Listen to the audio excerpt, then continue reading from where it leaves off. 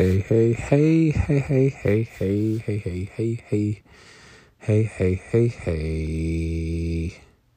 We're at 2 Kings chapter 24. It's your friend Aaron back for Chew the Bible. Let's go. We're almost done. 2 chapters left. Episode 337. It's actually been more than 337 episodes. Can you believe that? But we only are counting from the time we started reading in this new format that I'm currently doing. We just read one chapter at a time. Because at one point I was going to follow the Bible reading plan. Bible in a year. Well, you read like 4 chapters in a day. You read like 1 Old Testament scripture, 1 Psalm, 1 proverb, and 1 New Testament scripture or something like that. But I'm glad I'm doing it this way. I like this better. This is a better flow for me. Works for my brain better too. The other way is a little too scatterbrained for me. But hey, whatever works for you, y'all, I encourage you to do it. Whatever way helps you to consistently read the words, that you're being transformed and renewed.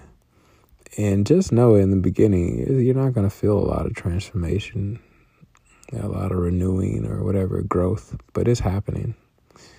It is definitely happening. Just like a flower grows, you don't see it grow. Every time you read the word and spend time in prayer and attend church and being around other believers, you are like a flower in a garden getting water, and it's like the church is like the nutrients in the ground, and the water is like prayer and praise and worship. And the word of God is kind of like sunshine, or whatever you want to use as a metaphor. You can switch all of those around, but just know that all of those things, those spiritual disciplines as people call them, are part of growing as a Christian and thriving and flourishing and not withering. All right, y'all, let's go. Let's do a whisper cast for the rest of this episode. No, we don't have to whisper because my pop is still awake. All right, so we're in 2 Kings chat. We just might do one of our accents though. I don't even know what accent that is. It's just a what is it's trying to sound British, but it's not. I don't know. I like those. I really eventually, for Chew the Bible, I want to have my own home with a fireplace and have or it don't even have to be a real fireplace. I'll like turn on that fake fireplace. I'll have like my TV playing. Hey, I just thought of that. I could do that on my little. I got this TV for free from this girl at Best Buy. She was trying to recycle it. And anyway, they were going to charge her to recycle the TV and her old iPhone. And I was like, hey, I'll take those from you. I was going to try to give her money, but she wouldn't take it. I should have got her phone number too, because she was kind of cute. But anyway, yeah. So I do have a little monitor. So I have dual screens in my room. I like having more than one screen. I really want to have 3 screens. Anyway, I'm rambling. But yeah, so what was I saying? Yeah, I could turn that on, have the fire crack, like fake, and have the fake crackling fireplace sounds. Yeah, I need to get a space heater too, warm up the room. Yeah, make it all toasty, and then I just need like a nice little comfortable, more of a comfortable chair to sit in, and then have like a little robe and a pipe, a little fake pipe, a smoke pipe, and be like, what was that? Was it Cookie Monster they used to have a little story time with Cookie Monster? Cookie, today we are in 2 Kings chapter 24. It will hurt my throat if I talk like Cookie Monster for the rest of this episode. But y'all know what I'm talking about. I think it was Cookie Monster or Grover. One of them used to sit by the fire and read. I miss Sesame Street. Anyway, all right, I'm all over the place. Let's go. Bam. 2 Kings chapter 24. And yeah, let's go. Vamonos. During Jehoiakim's reign, King Nebuchadnezzar of Babylon invaded the land of Judah. Jehoiakim surrendered and paid him tribute for 3 years, but then rebelled.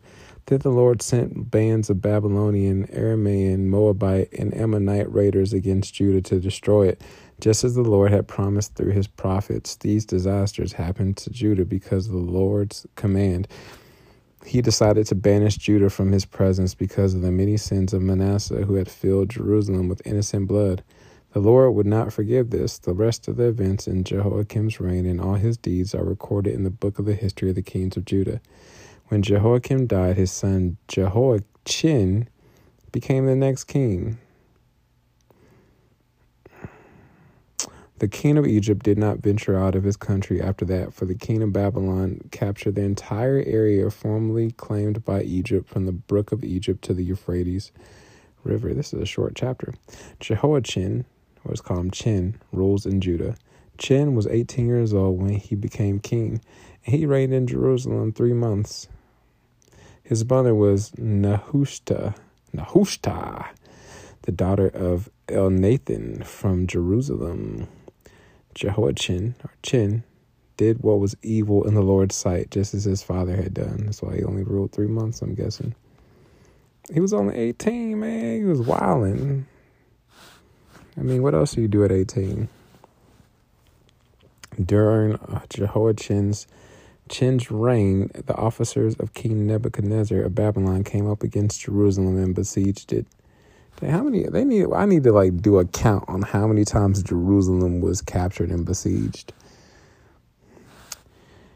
Nebuchadnezzar himself arrived at the city during the siege. Then King Jehoiachin, along with the queen mother, his advisors, his commanders, and his officials surrendered to the Babylonians. In the eighth year of Nebuchadnezzar's reign, he took Chin prisoner. As the Lord had said beforehand, Nebuchadnezzar carried away all the treasures from the Lord's temple in the royal palace. He stripped away all the gold objects that King Solomon of Israel had placed in the temple. King Nebuchadnezzar took all of Jerusalem captive, including all the commanders and the best of the soldiers, craftsmen, and artisans, 10,000 in all. Only the poorest people were left in the land. Nebuchadnezzar led King Jehoiachin away as a captive to Babylon, along with the queen mother, his wives and officials, and all Jerusalem's elite. He also exiled 7,000 of the best troops and 1,000 craftsmen and artisans, all of whom were strong and fit for war. Then the king of Babylon installed Mattaniah, Jehoiachin's uncle, as the next king, and he changed Mattaniah's name to Zedekiah. My lips are still dry. Zedekiah rules in Judah. Zedekiah was 21 years old when he became king, and he reigned in Jerusalem 11 years. His mother was Hamutal. Why does it feel like we just read this? The daughter of Jeremiah from Libnah. But Zedekiah did what was evil in the Lord's sight, just as Jehoiakim had done.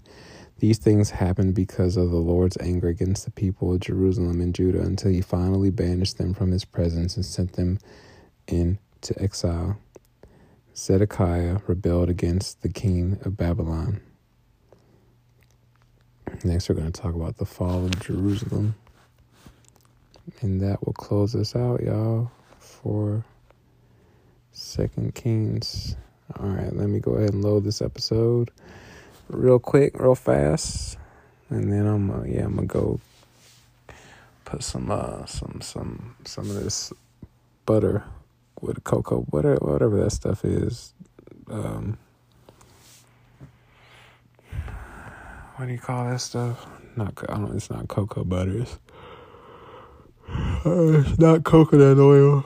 It's shea butter. Put some of the shea butter on my lips. I'm so tired, y'all. All right, BRB. BRB.